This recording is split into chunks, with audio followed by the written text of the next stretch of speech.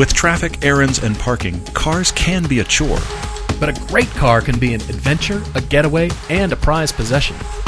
Whatever your budget or family require, there's a car out there you'll love. We're here to help you find it. I'm Todd.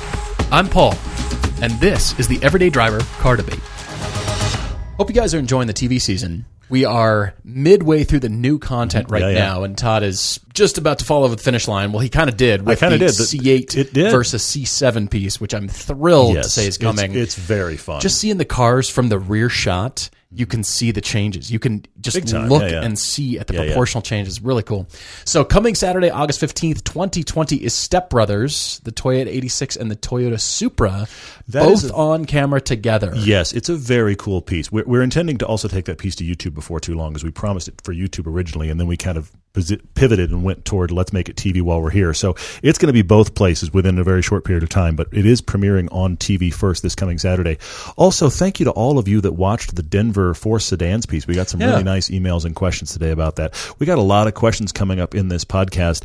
There is so much happening here. This week, we have our Salt Flats piece coming out on YouTube. Oh, yes, right. Which is going to be, honestly, it's crazy to see those things out there.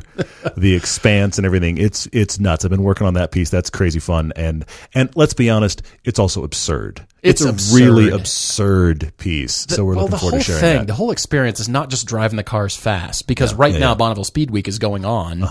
And, we're hearing about incredible speeds. You pretty much need to start at 200 and go up from there if you're not going to get laughed off the face of the planet. We did none of that, but we did drive the cars there. Cute car, know. So, we drove fast as the cars allowed us.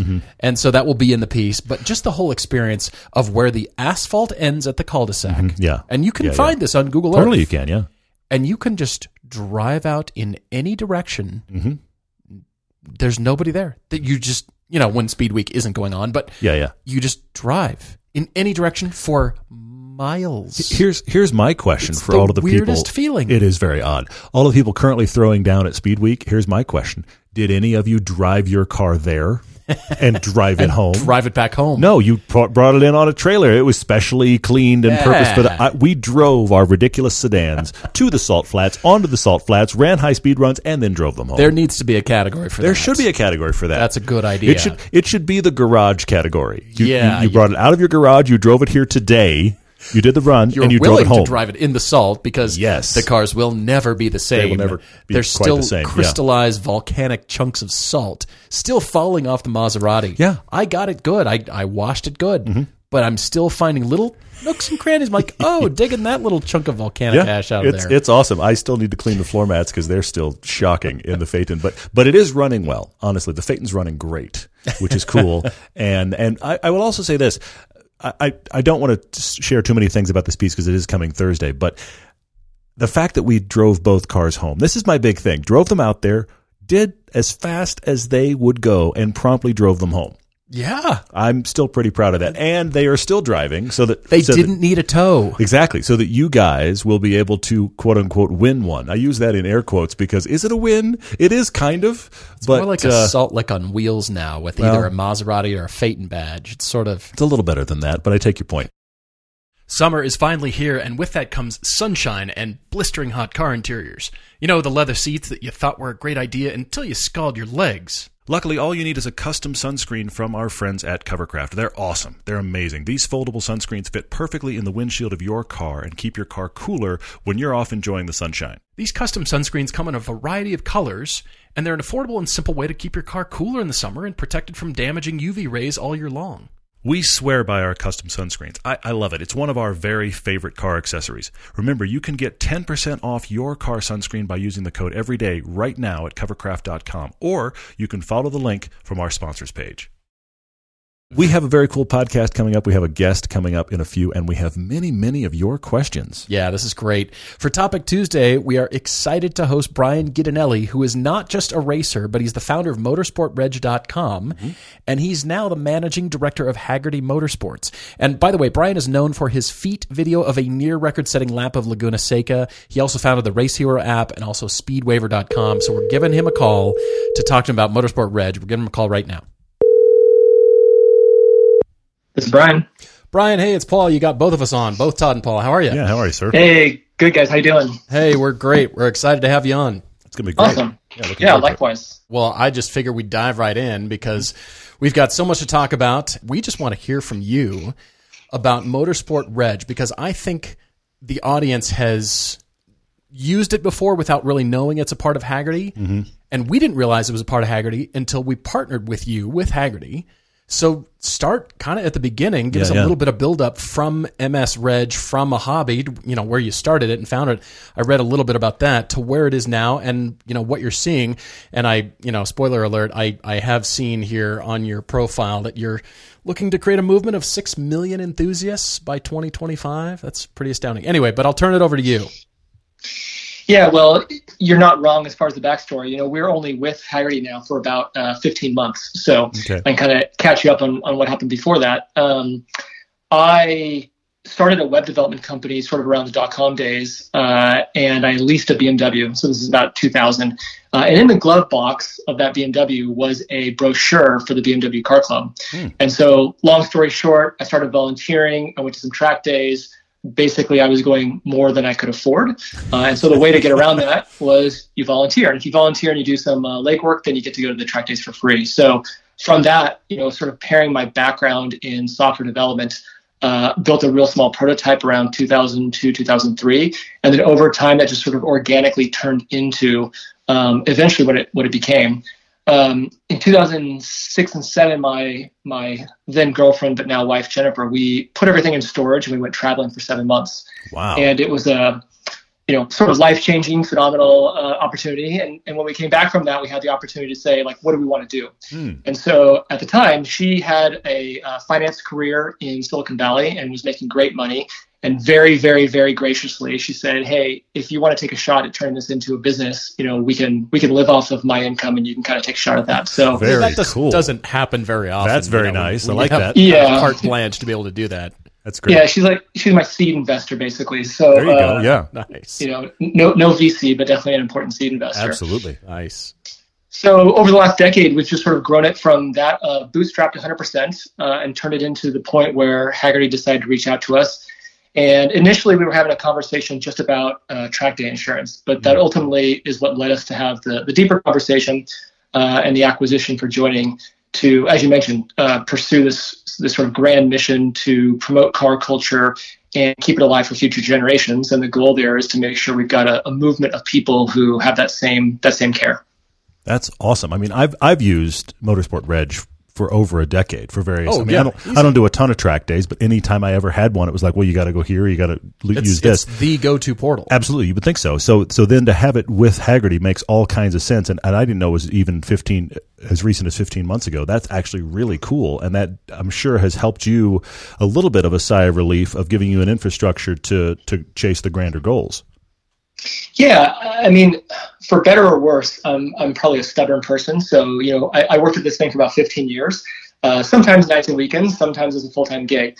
But my belief in general is, like, if you keep hustling and if you're persistent, like, I think persistence is one of the most underrated traits. Mm-hmm. And, you know, I know you guys just had your 500th podcast, right? So obviously, if you make a commitment to things, like, good things can come around. So we had hustled for a long time, you know, sort of scrappy and lean and bootstrapped. And what I realized is, like, if we wanted to really take this to the next level and help more people operate and run great events, run great organizations, we're going to have to do something bigger than just bootstrap. And so that was either go and find some funding, find a partner, you know, do something strategic.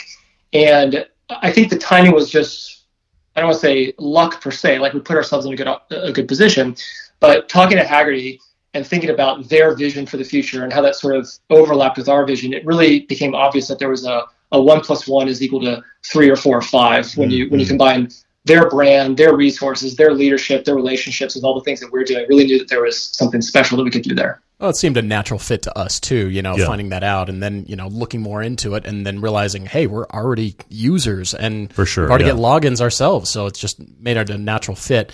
But just touching on growth, as you had said, is this really in the U.S.? Is it just for North America? We've got a worldwide listening audience for the podcast all around the world who are enthusiasts and track drivers, big shout out to our friends in Canada and Australia and Germany and England and Norway, and just people writing to us all over from the place, everywhere. And so what are your plans? How does that fit in? Where do you see things? Well, personally, I'm a big traveler, so if we could be in 180 countries, we would be there tomorrow. International growth is definitely a big part of our future plans, and I think Hagerty definitely supports that because they are also an international operation with big ambitions to, again, that car culture and that movement. Sure. For the last 3 or 4 years, I've attended this FIA Sport Conference that they host, which is a sort of the business of the FIA, right? So it brings together the clubs and the sanctioning bodies from around the world, and they talk about, operational issues, growth opportunities, things like that. And what I see in going to that is that basically everyone in the world has the same problems, right? So when it comes to running a smooth event or being organized or being able to communicate and market or, all those things that it takes to run events and organizations, everyone's got the same challenges. And so, sure, some of it might be in German, some of it might be in French, some of it might be in English, but there's very much a global need and demand for what we do. So, today we've got our Race Hero app, for example, which is a live timing app, and that's used on 6 continents. So really, sometimes I'll pull that up on the weekend, and there's racing like in China or Japan or something, and there's the name of the event and the venue is in Mandarin or kanji, and I can't even read it. I'm just so blown away of this incredible global audience of gearheads and enthusiasts. And so pretty much anywhere we can find a kindred spirit like that, our tooling is going to offer some level of support. So that's definitely a big part of the roadmap ahead, is to be in those places. Today we're mostly North America. We've got some UK users and a few other parts of the world like Singapore and Malta and a little bit in the Middle East with Jordan and Qatar, but there's a lot of opportunity there. Now, quickly back up and tell the audience Race Hero. That is racehero.io, and that is an app started by you as well to complement Motorsports Reg. Yeah, so Motorsport Reg handles all kinds of events, right? So we can help organize a Cars and Coffee event, that's 50 of your friends at the local shop. And we could also do an event like the SCCA Runoffs, which is a week-long event with 500 racers and 2,500 workers and all that kind of stuff. Yeah, wow. So in the middle is a lot of club racing and a lot of grassroots racing, whether it be karting or vintage racing or SCCA club racing or things like that. And for me personally, I do race. And what I've come to appreciate as kind of one of our guiding principles is that the reason why people go to events is for 2 reasons, really. One is to drive, and the other is to spend time with their friends and family and competitors. Yeah, totally. Everything else is just like red tape between like the experience and getting there, right? Yeah. Between driving on track and sitting at home, there's this gulf of red tape. Yeah, go on. Yeah. And I mean, if you're a racer, it's like hotels and tires, and like there's 1,000 paper cuts that are between you and get out there and have fun, right? Yeah, very good point. Way. So to the extent that we can lower those friction, that's a good thing. So for me personally, I got tired of walking across the paddock to timing and scoring to go get results, only to find out that they hadn't been posted yet for some reason, right? It's maybe there was a penalty pending or some kind of steward's action, but whatever the case was, I wound up wasting a lot of time walking around rather than do those 2 things, the driving and the time with friends. So we created Race Hero really as a scratch your own itch kind of solution. It's kind of everything you need to keep track of your race weekend in your pocket. So you've got live timing, which comes out of the timing scoring system, and it gives you like F1 style position gained and lost indicators. You get lap charts. Is the FIA aware of this app? Do they know? They might be using it. We've used it at Lemons. We've seen it at Lemons. We've scrolled through and been like, oh, look, we have a position. Chase that guy. We've done that for sure. We've used it, as a matter of fact. But does the FIA, are they using it maybe? I don't think they patented up-down indicators. Let me put it this way. No one's inquired yet, so that's a good thing. And I do know they have plenty of lawyers. So I think if they were worried, they probably would contact us. Fair, yes. Okay, fair enough. Well, so you got some fun stuff in there like that, and then entry lists and schedules, and there's also the ability for organizers to communicate with folks at the track. So you can do alerts and push notifications, because as you guys are aware, no one can ever understand a PA system, and this way folks can be in the loop about schedule changes or penalties or whatever else. Is that burgers and fries that we just ordered, or was it placement? I can't tell. What happened? I have no idea. Yeah. How many times have you guys missed a call to grid only to find out that you're either now at the back of the list or like you missed your session, right? So we don't want that to happen. It's more like 2 minutes before and nobody's ready, and we got to decide which driver's jumping in the car. Yes. We're, suddenly in a panic. It's more like that. Somehow there's been three call outs, and now it's like the start your engines thing, and it's like, why am I standing here without a helmet on? What happened? Yeah. What happened? Yeah. You have probably seen that video on YouTube of the I was 7th video. No, as a matter of fact, I haven't. Okay, you need to look this up. It's a guy who misses the call to grid, or his gloves aren't on yet. And so the grid worker holds him, and he's starting 7th. The grid worker holds him, and he has to go out last. Oh. It's at VIR, I think. And so they set it to angry heavy metal music, and then he weaves his way during the formation lap back into his 7th position, which is totally against the rules. Yes, it is. Totally unsafe, and yet nonetheless hysterical at the same time. That's very funny. I'll have to look that up.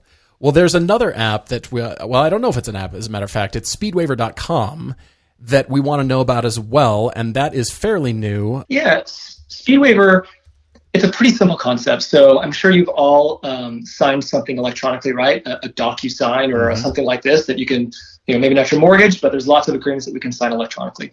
And there are some unique elements to signing the waiver for motorsports because of the hazardous environment that we find ourselves in at a racetrack, right? The potentially hazardous environment that can happen.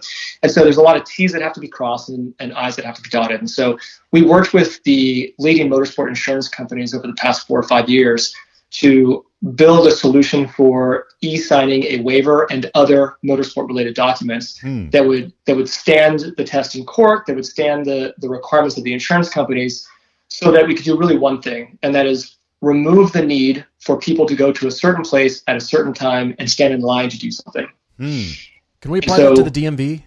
Can we start there? And many, many other places, yes.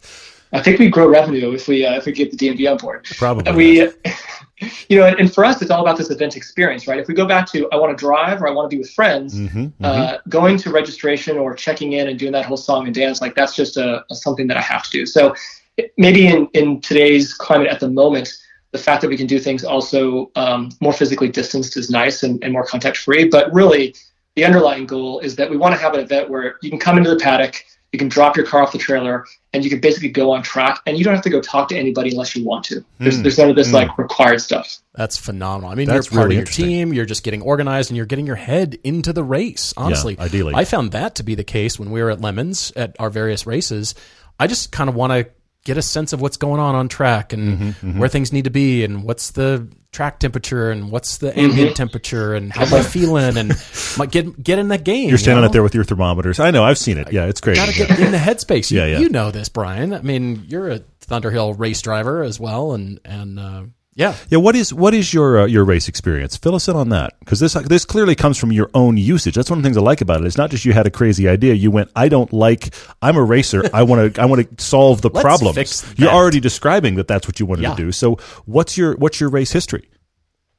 Well, I started just doing track days with the BMW Club. That's kind of how I got into it in the first place. But if you go back to being a kid, I've got a deep competitive streak. If you ask my brother, he's 4 years younger than I am, I would yell and scream when we would play mini golf as kids because he would cheat. That was also last week, right, when you were playing mini golf? Yeah, exactly. So, I've got this competitive streak, and as I learned as an adult, I didn't know this as a kid, but you learn as an adult, as an adult, you can get a race car and you can go racing. And so I bought a light bulb.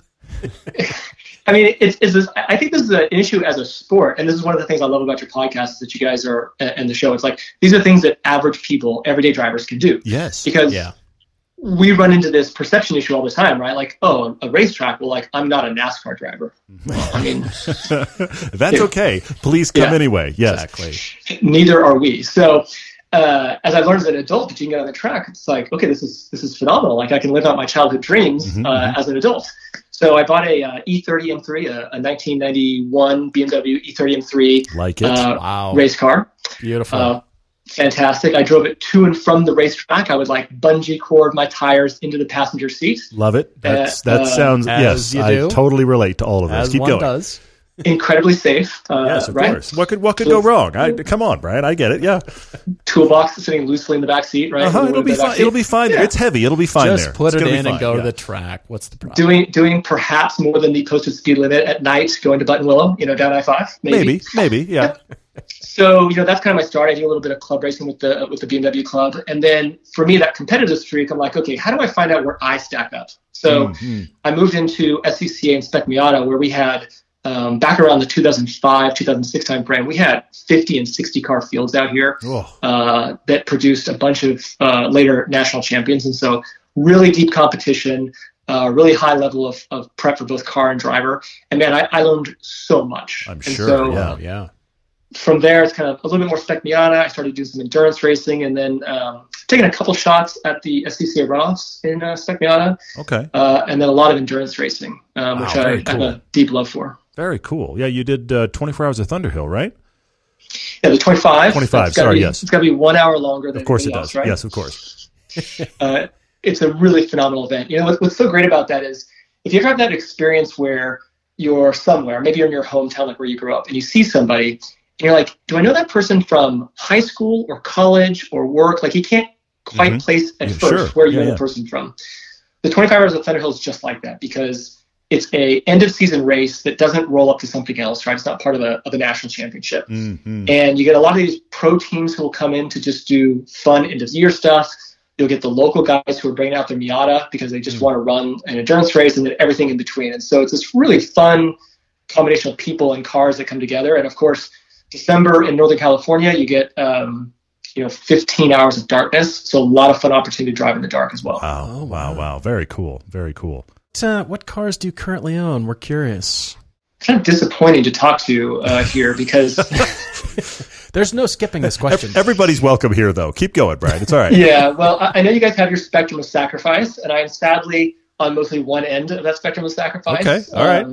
There's no minivans yet, but we have basically we work from home full time, so we have a couple of non-daily drivers. One is a 2003 Dodge truck. It's basically a tow rig. Okay. And the other is a 2012 BMW X5, which is also a diesel, but that's kind of our family car. Excellent. Lucky. Do you still have the race car, by the way? Yeah. What's the truck towing, by the way? Yeah. Well, no, there's no trailer. There's no race car. There's none of that stuff at the moment. Okay. I sold it all off a couple years ago. I'm surprised. Keep going. But I do have a shifter cart that I keep out at Sonoma, nice. So that's kind of my fun car that I get to. That's very cool. We need to make a shirt that says "I am currently between race cars," something along those lines. I'm not sure. I'm just formulating the idea. Yes, between race car relationships. That's where I am.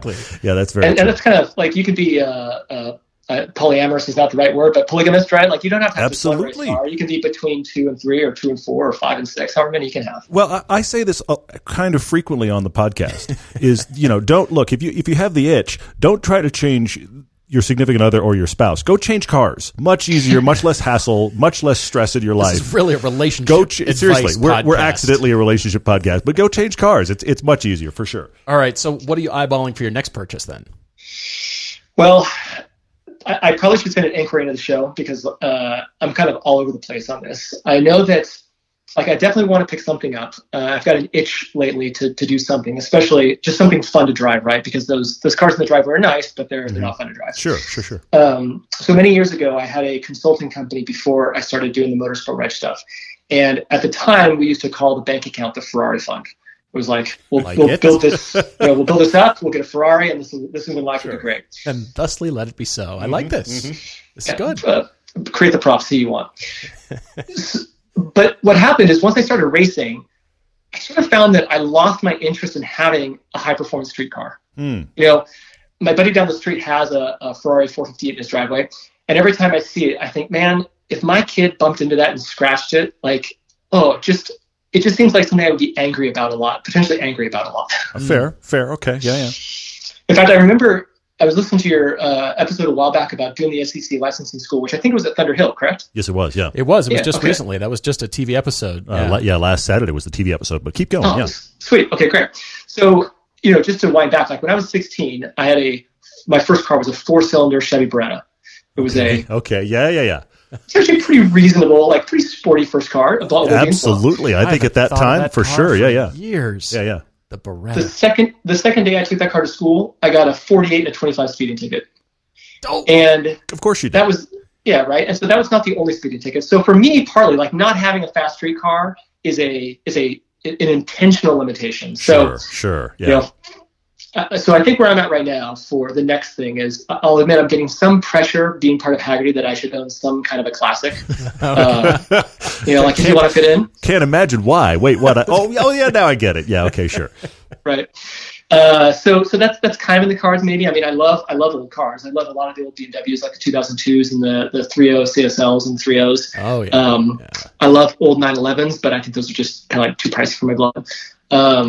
And then recently we went on a camping trip up in the Sierras where the Rubicon Trail starts. Okay, yeah. You like the off-road trail? Yeah. And so now I'm kind of like, maybe vintage Bronco, but then you see the new Bronco, and that looks pretty cool too. So, sure. I'm all over the place. Plus, I saw a Aston Martin Vantage on an auction site for about $35,000. And I thought, like, oh, really? Isn't it shocking that those are there?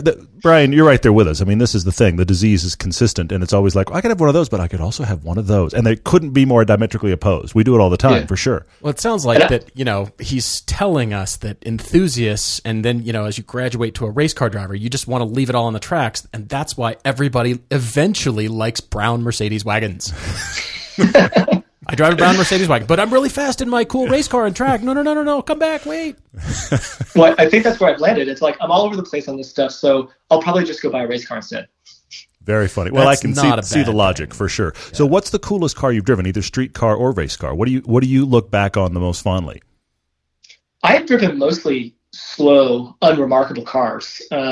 So I've probably ridden in some great cars, some of the Ford GT40s and Ferraris and stuff like that, coaching at track days and things. But I'd say behind the wheel, maybe it wasn't just the car, but probably the best experience was driving a BMW M235i at Spa on the Nürburgring with RSR Nürburgring a couple years ago. There you go.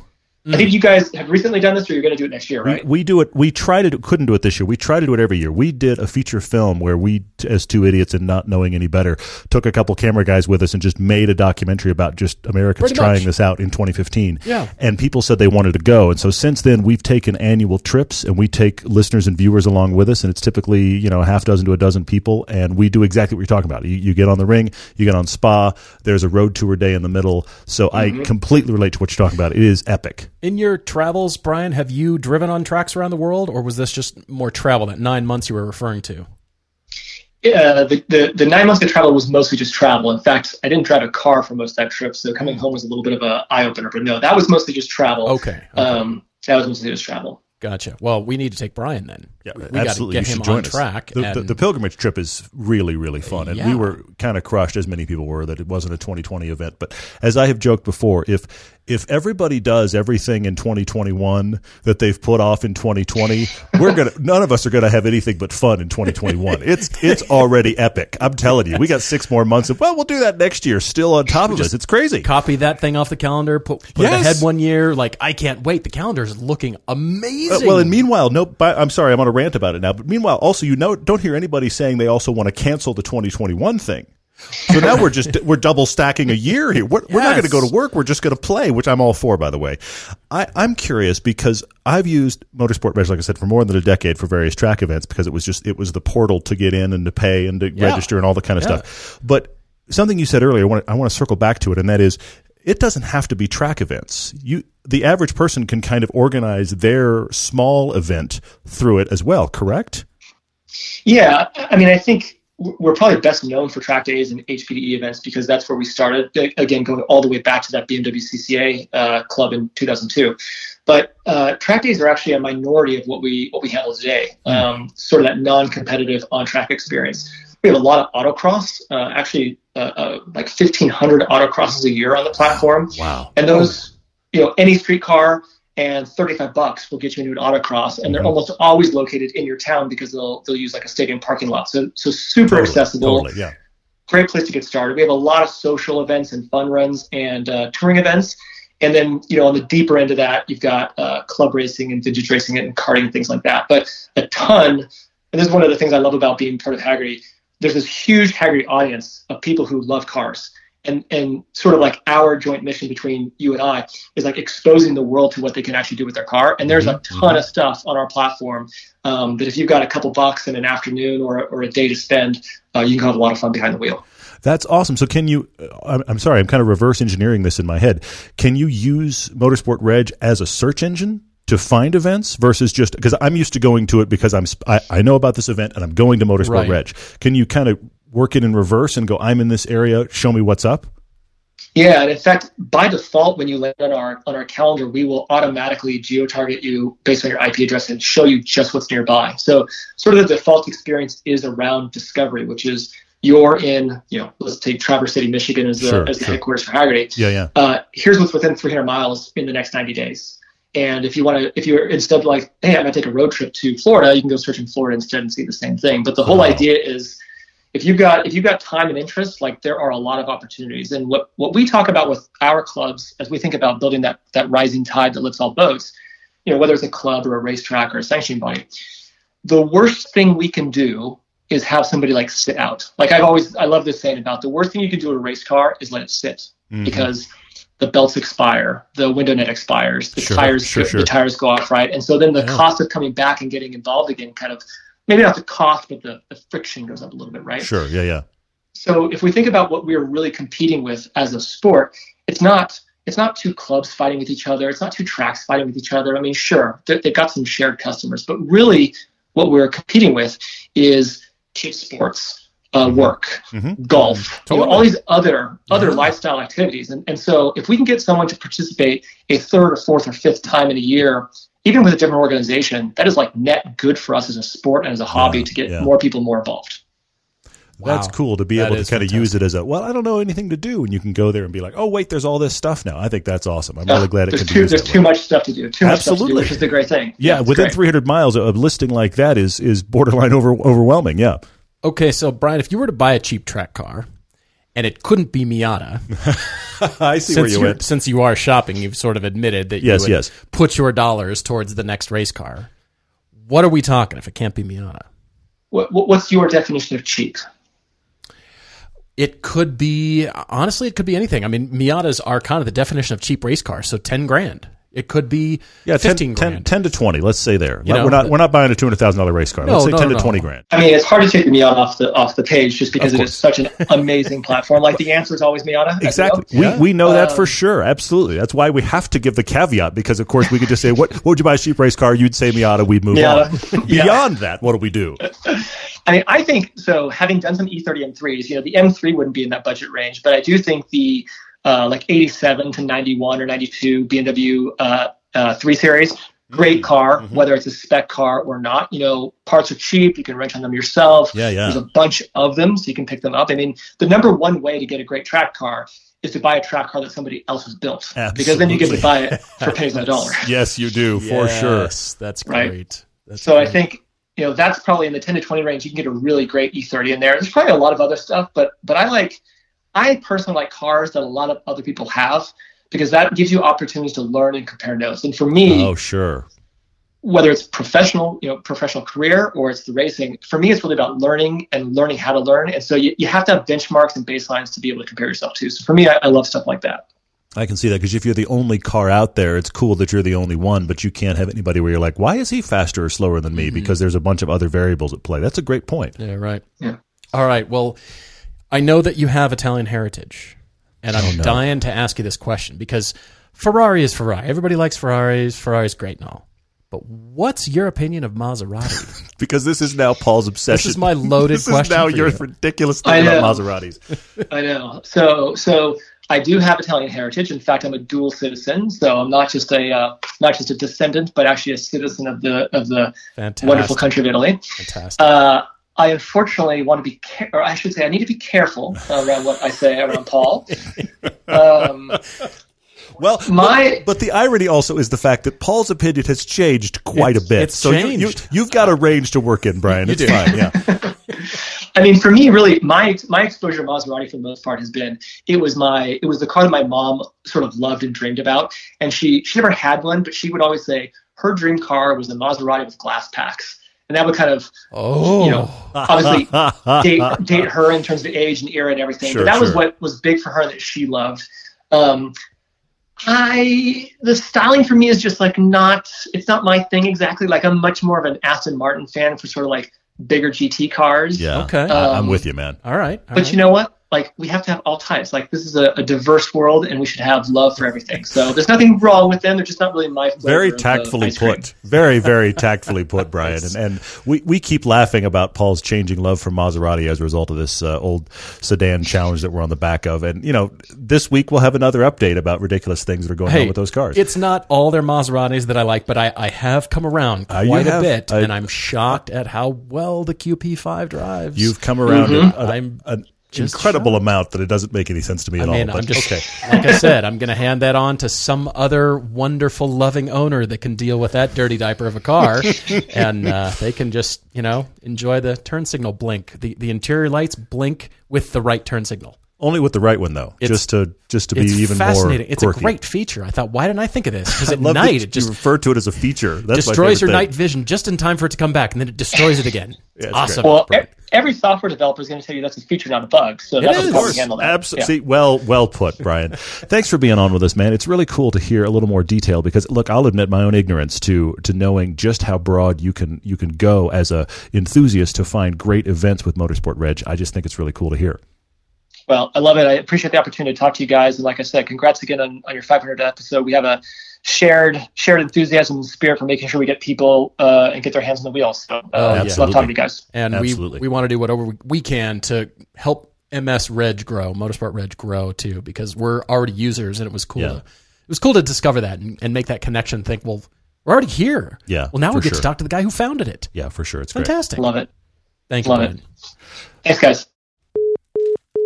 Practically any event you want to do, motorsports related, uses Motorsports Reg. There is not a competitor. There is really nothing else. It is the go-to place. Well, I like that Brian ultimately created it out of nothing because he saw a need for it for himself. Mm-hmm. That's what I think is really funny. I love the organic nature of that. And then it became this thing where he was like, well, I like doing track days. I like being a race driver.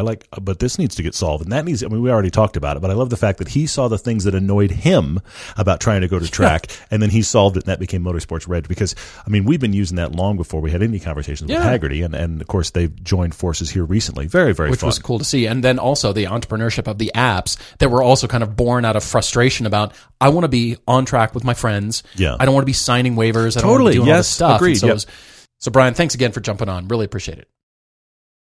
You've heard us talk about drive homework because it's vital to drive a lot of things when you're trying to find your next car. Knowing your options is incredibly important. And this applies to online shopping too. You don't want to search just one website unless that site is searching all the other ones for you. That's why we love Auto Tempest. We know you've heard us talk about it before, and we hope you've already seen how far you can shop with just one search. Auto Tempest pulls from all the top used car sites at once, so you know you won't miss that ideal car. Autotempest.com. All the cars, one search. Starting with Jeff Donsbach's question here on Facebook and talking about the Alfa Giulia, we talked about the lesser trim models that are not the Quadrifoglio, and they're still great compared to that car. Is the same thing true for the Stelvio? We have not reviewed the Stelvio on camera, but we have both driven it at a track day. It was a Motor Press Guild track day, 3 years ago now. And I remember coming away thinking it had its interesting moments, but I didn't come away thinking, well, this is great, and I never expected this. It just, I just thought, in the sea of SUVs, what is making this stand out besides styling? So I cannot say, but again, the drive has been a little bit, a while back right now. I think we should actually grab one again. But unlike the Giulia, we have not taken and driven multiple variants of it. Okay, with the Giulia, we drove the Quadrifoglio, and it was awesome. But then we drove a couple of different variants of the lesser one, and we're like, these are really good too. The Stelvio, it's been the big boy or nothing. So we have to have some opportunity in some others. Very often, though. I don't either. I agree with you. It's been a real great seller, even though it looks good. Yeah, for sure. RM Brandt 11 on Instagram is asking a Southern California tire question. He's saying, okay, tires in California. He goes to the mountains to go skiing. Otherwise, he's in Southern California. Now, this is the world we lived in, you and I. He's saying, do I really need winter tires for the few trips I'm going to take to the mountains? Now, I will also caveat this. This is, if you listen to podcast 52, which is the origin of everything that happened to the show. We just tell the whole story. Yeah. Paul and I became really good friends because he was the only friend that my wife and I could find that anytime we said, we're going to Mammoth, he said, I'm going too. Heck so yeah. it was the three of us in our Yukon many, many, many times. And even driving to Mammoth, honestly, over winter, almost every weekend we would go. Yeah, I remember And that. even driving up there almost every weekend, very rarely were the roads from Los Angeles to Mammoth bad enough to need anything but all seasons. And the times that they were, which might be 3 or 4 times a year, and this is going every weekend, I just put chains on. I would probably still do that if I still lived there now. Yeah, Because probably so. And there's specific chain-up areas when you exit Yes, to go there to are. Mammoth. And if the weather is really bad, it's nasty up there. It's nasty. Yes, The for all sure. seasons won't cut it, so chains are required at that point. Yeah. And you So still can't go with all-wheel drive. You can get by with chains. For sure you can. That's what I would do if I was still living in LA and driving up to Mammoth and discovering snow for, let's be honest, the last half hour of the drive, and otherwise everything else is no snow ever. So no, I mean, and plus, let's be honest, Los Angeles in the middle of January, you can eat outside. You know what I mean? Yeah, it's just true. you're not even anywhere near temperatures for winter tires, so hopefully that helps. Tim Normans asks me if I think stripes enhance a car's lines. Can I answer too? Sorry, go on. Absolutely. I'll be honest. The 911R, y'all know Yeah. the 911R, Yeah. right? Sure. I'm not in love with those stripes. They're too far apart, in my Interesting. opinion. Okay. And I think they detract. But conversely, GT stripes, like on a Mustang or a Shelby, something like that, I think they look cool. I like them. Not on every car. I am not saying let's do stripes that will add racing pedigree and provenance to every car. I'm saying like the Ford GT. Yeah. The GTs that have them, I do like. Yeah. They look kind of naked without them. I'll be honest. Interesting, because see, I think the Ford GT may be the only exception to my rule, which is no stripes. I don't like any car with stripes. And anytime I see a Ford GT, the one that came out in the early 2000s or the current one without stripes, I always like it better. You do like it better. I do like it better. Sometimes I think it looks weird. See, I think it looks better. I just want a color, pick a bright color, and embrace it, and we're done. No stripes. No stripes. Remember in Incredibles? No capes. This is no stripes. No capes. So yeah, I do not like stripes on cars, but okay. All right. Well, I guess it just depends on your taste and your car. Clearly it does, yes. I think just let's go minimalistic. Let's just keep it at minimal stripes and, something cool with good edges, not like, confetti weird stripes, not that kind of thing. Atomic Gumby on Instagram says, what's the best way to notify another driver that it's 10 o'clock at night, the sun is down, the stars are out, and your headlights are not on? Now, the trick here is a couple of things. First off, daytime running lights have gotten so bright. Okay, they just have. We all have cars with daytime running lights. Yeah. They are surprisingly bright. Go back 10 years ago, 15 years ago. Even if you had daytime running lights, they were dim enough that you noticed it was dark out. Okay? Yeah, And right. as a result, also, your gauges were dark enough that you were like, what's going on?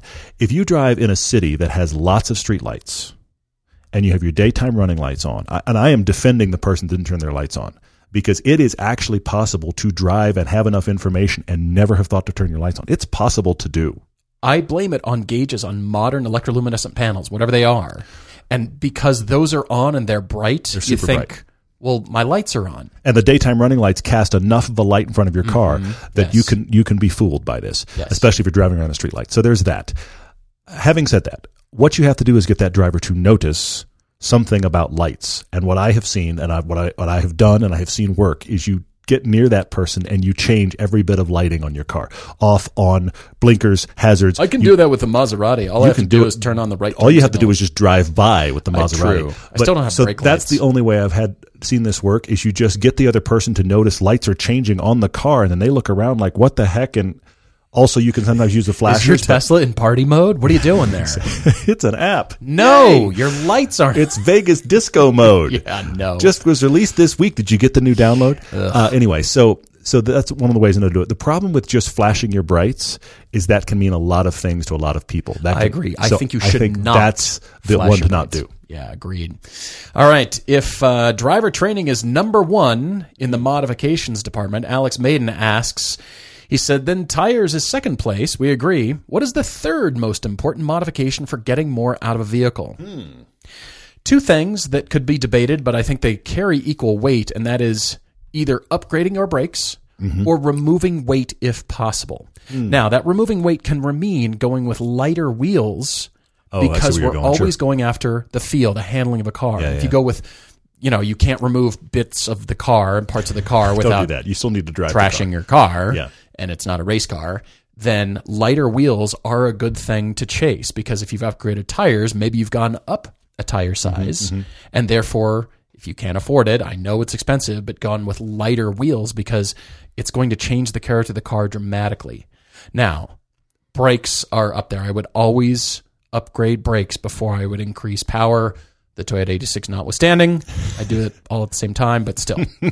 Well, but I also think, adding on to what you've just said, I think when we're talking brake upgrades, it depending on how you're using them. But the other big thing, the start of it is this: put in a higher temp brake fluid.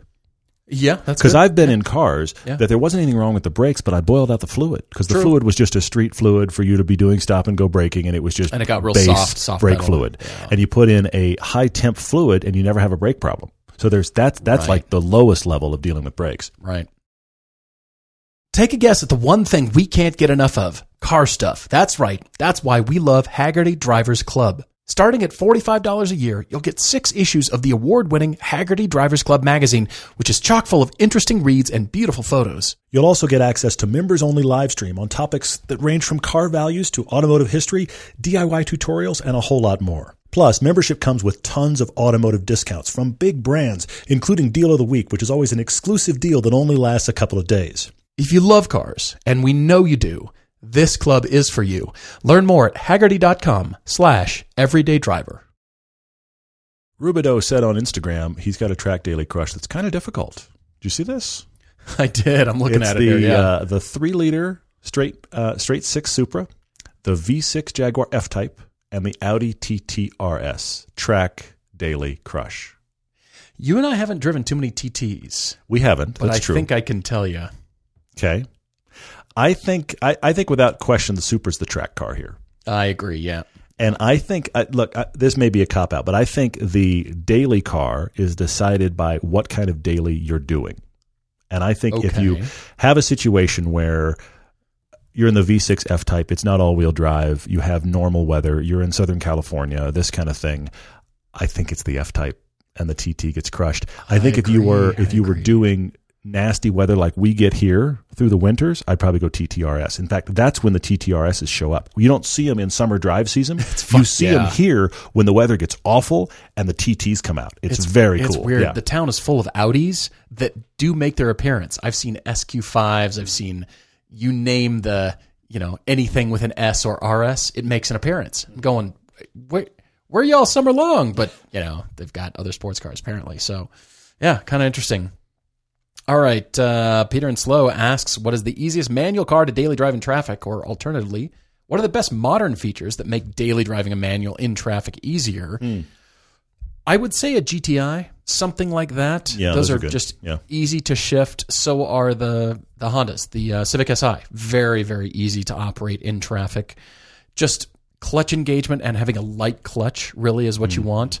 But honestly, a car that you can leave the clutch out and go still 20 miles an hour, a car that has enough torque, could you leave it in first and it'll overpower it enough and you could actually let the clutch out and just the idle of the engine? Have you guys ever tried that? Yeah. Just the idle alone of the engine has enough torque to push you along at 8 miles an hour. That's not your Golf, but I take your point otherwise. That'd be more your Hellcat, which you can practically start in top gear. You could do that in 6th gear. Yeah, exactly. That's ridiculous.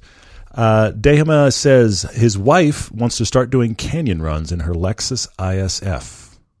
She has fantastic no performance driving experience of any kind beyond commuting, and he's worried about her. Okay. How does he proceed?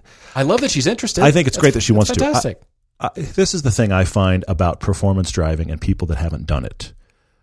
Generally, broad brush here because there could be exceptions. Your wife could be an exception, but generally, people get themselves into a canyon driving situation and they don't end up driving very fast because they're having sensations they haven't felt before. Very true. And it feels really fast all of a sudden. Yeah. Okay. Yeah. But what I would do is I would go out with her first off, and I would say just investigate. trying to beat anybody. You're not trying to do any certain speeds. Just take corners and feel what the car does, and feel the handling more than worry about the power. Okay. And also, I would say this: brake before corners. You are much better off. I would tell this to your wife. Yeah. You are much better off braking too much for this corner and being like, "Oh, I got this." You do not want to have to be doing a sudden the corner suddenly got sharper halfway through and you're going way too fast and you had no idea the road did this. I would also say, if you can, and everybody's brains are different. My brain's really good at remembering roads. But go out and find roads that she's going to do a lot and just work that road so she can learn the road too. Sure. I'm just questioning that rule, don't teach your spouse how to do anything, applies here. Possibly. You're not in training here. You're just investigating, it sounds like. But then if there's actual spirited driving occurring, if she wants straight up instruction, there's a conversation for you guys to have, but whether or not she wants you to give that instruction. But I'm just saying you're a little bit concerned, so go with her. Mm-hmm. There's nothing wrong with that. But I think, but keep in mind, we're talking about building on skills, and brake more than you think. Take it easy and feel the handling. Don't worry about how fast can I get to the next corner. The car's fast enough. Let it be that. Just experience the handling. Feel that, because that's so different than commuting. It's not even funny. Awesome. All right. There's a question here. Oh, Parmalat says, are digital dashboards here to stay, or are we ever going back to analog dials? Well, which ones that have we experienced will stand the test of time. I hate to say it, but I don't think we're going backwards as far as instrumentation is concerned, because manufacturers can pack so much more information in a small space. And actually, it's more helpful, to be honest. And then you can customize it. That's the thing I really do. That's the thing I genuinely like about it, is you can be like, I don't want that version, I want this version. Yeah. To be honest, the ones that I like the most right now are the MBUX system from Mercedes. Yeah. It's not just the nav, but you can actually change what the instrument panel looks like. And it'll change when you put it in sport mode, but it kind of changes the experience. It amps you up. The car's in a different mode right now. It's giving you different information. C8 Corvette does it too. Yeah, you're right. Pretty nice. Benzin 217 said he really enjoyed this past weekend's sedan piece. Thank you, man. It was the Camry TRD, the Honda Accord, the Mazda 6, and the Hyundai Sonata. It was those four cars commuted in. Let's be honest. We drove them around a downtown area. It was downtown Denver. He's saying he enjoyed it, and he was responding to the fact that you and I talked about how the Mazda 6 feels like a premium product. And more importantly, for the discussion of the piece, the Mazda 6, think about this for a second. It was a revelation to me as well to ponder it.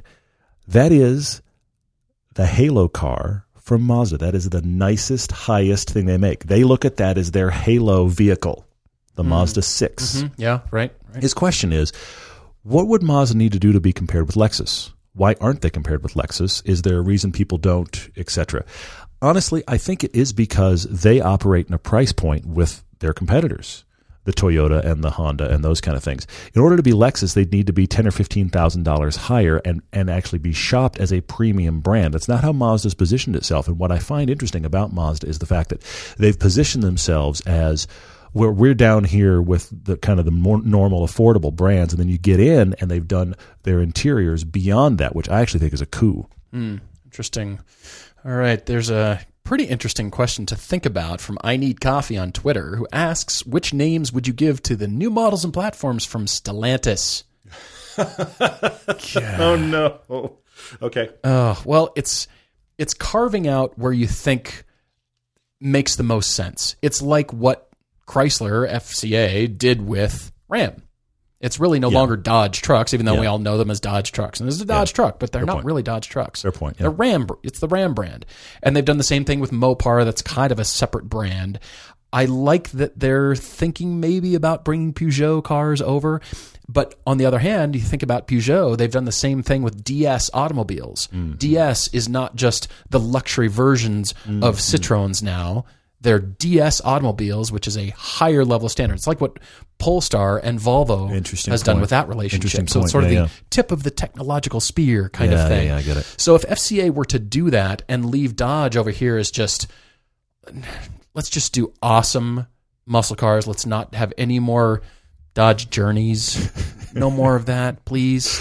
Just the Stellantis Journey does work, by the way. Me. The Stellantis Journey. Oh. Join us at Stellantis. I mean, Chrysler, to be honest, doesn't really need to exist anymore. With the Chrysler 300, it could be the Stellantis 300. No. They've got the Pacifica minivan. Mm-hmm. We could go with, well, maybe not the Pacifica, not the Voyager, but something else to define this is people movers over here. Then we've got the Dodge brand, which is just, future electrified 2-door, 4-door. Ways to go fast. Amazing, yes. hot muscle cars. And then on down from there. Jeep used to be, under AMC. Remember that? It was the AMC for sure. Jeep. Definitely. Now Jeep is just the brand itself. The point is, FCA has a track record of doing this with their vehicles. And so they can continue to do this as they proliferate into electrification and, where they have their people movers and muscle cars and sports cars. We need a category over here for lightweight, fun-to-drive sports cars because I don't know what that is from FCA right now. They either have a sledgehammer to bash you over the head or a minivan. They have a house with a Hellcat motor in it, and as a result, it is fast. Not because it's light, but because it's that powerful. We're going to have things like the Stellantis Galaxy. Oh, gosh. Cringing. It's going on, yeah. Hal Bullock on Facebook says, when you drive a vehicle with lots of downforce in the corners, designed to have downforce, if you drive it slowly, will it not go around some corners it would go around if you were going quickly? His example being, if the car is designed to go around this corner well at 120, will it slide off at 75? Hal, first off, there's a lot of gray area in here because it's the first thing to think about is most of the cars with downforce also run slicks. Slicks vary in their grip wildly based by whether or not you've warmed them up. So now you have tires to warm up and downforce involved, okay? The thing about it is it's not an on-off switch. It's not like you suddenly have grip or you suddenly have none.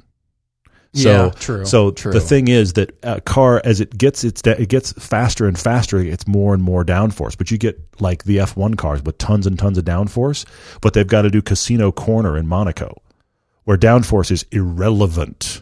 But you better just slow down a lot. So it's not an on-off switch. That's the big thing to think about.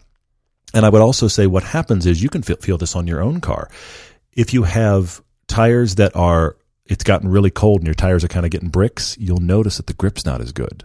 Yeah. Or if they've warmed up really well and they've gotten soft, they've gotten softer and the grip's gotten The way really you'll good. notice is you've hit something. Well, yeah. That's how you notice. But also, if you're driving along and it's really, really dry and it hasn't rained for a while, this happened in LA a lot. It hasn't rained for a while, it's really, really dry, and it just now starts raining, you can feel the grip change. Nothing else has changed. I'm going the same speeds. I'm driving the same car. This is what happens with variations of downforce and tire grip is that you can feel things changing as they either warm up or the car speeds up or whatever. It's not either have grip, no grip. All right, Lance Young on Twitter asks, why did Porsche release a 4-door EV to compete instead of a sports car EV that has no competition? I hear you, but you have to put on the hat of product planning and business planning because people have to go buy these cars. You have to make sales. And even though it sounds awesome to think, sports car, let's make the electric 911, fine. You're running into the same problem that Ford has with the Mustang Mach-E. Suddenly you're using this hallowed name to do what now? You got to ease into that pool. Whereas with a sedan, it exists alongside the Panamera, you've noticed. If you don't like the electric 4-door, we have a Panamera for you. Yes, and let's be honest, there's a lot of people that are never going to buy a 911. I mean, we have this conversation on the podcast all the time. I need more than 2 seats.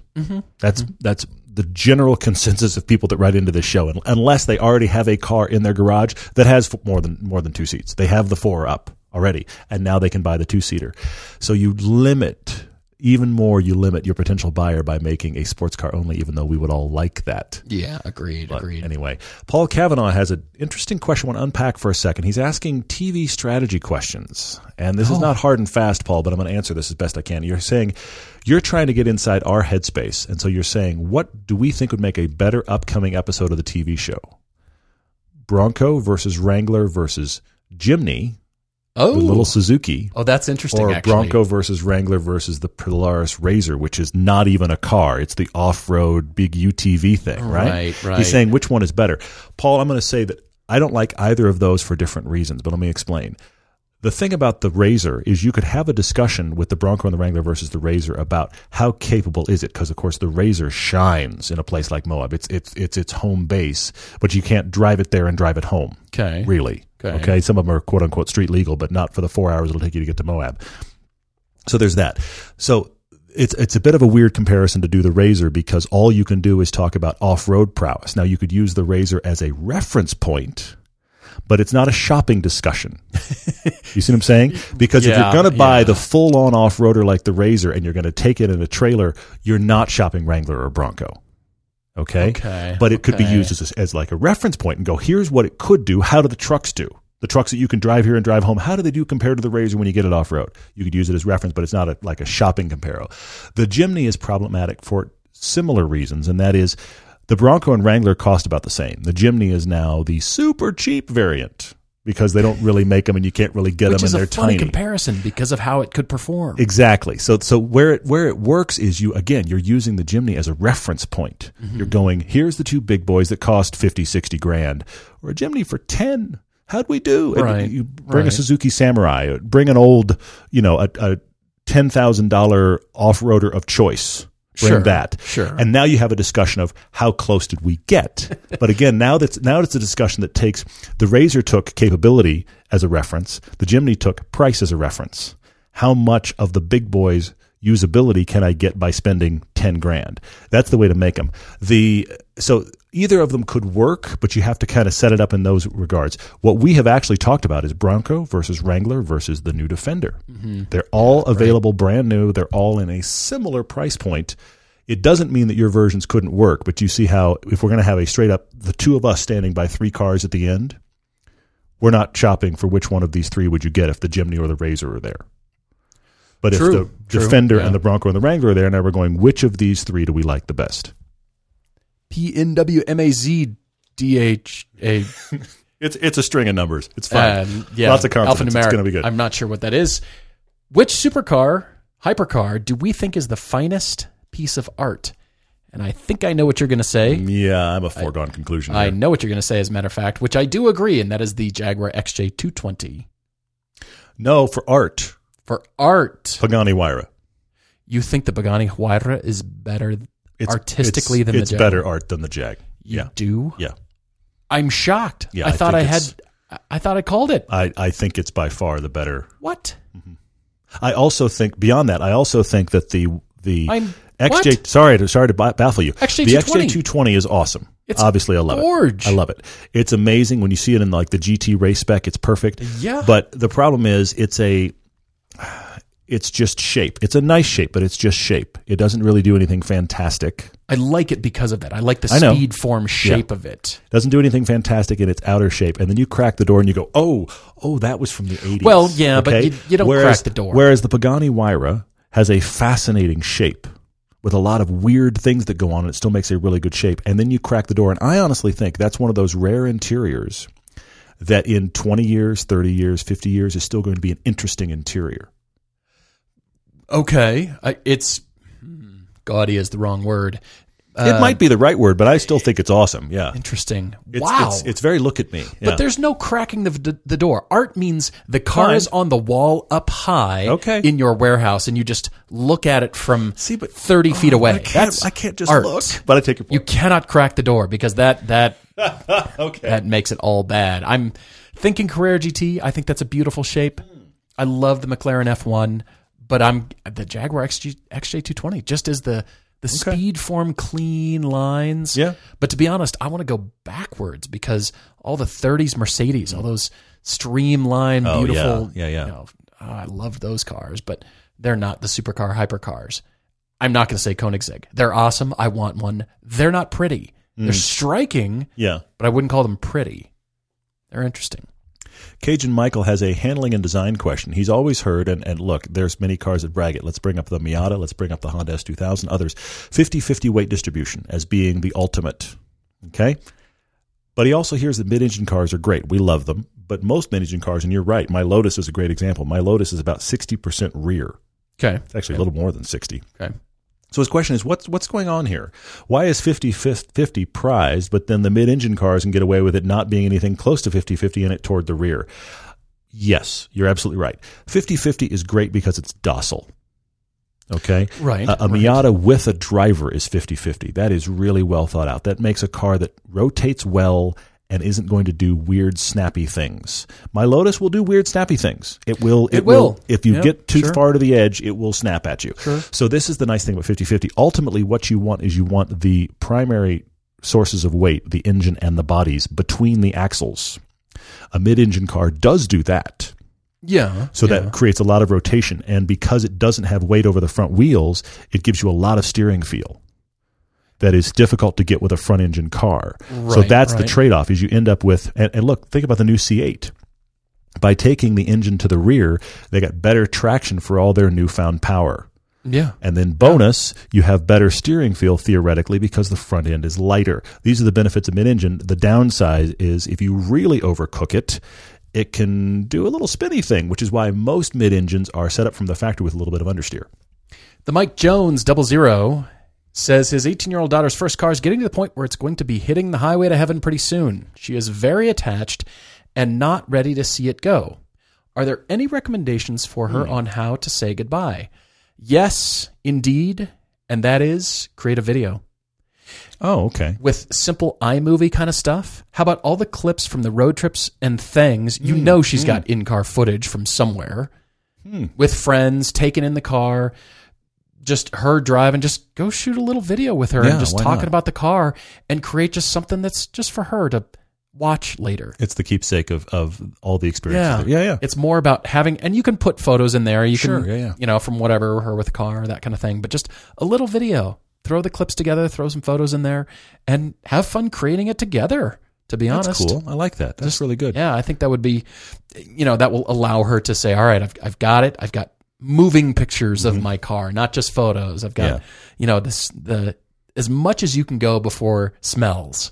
I like you know it. That's good. Yeah, it's totally good. And then, that's excellent. You know, you've got that video for later, and then she can let it go and move on to other cool things in her life. Well, and there's also the other part of the equation, which is she getting another one?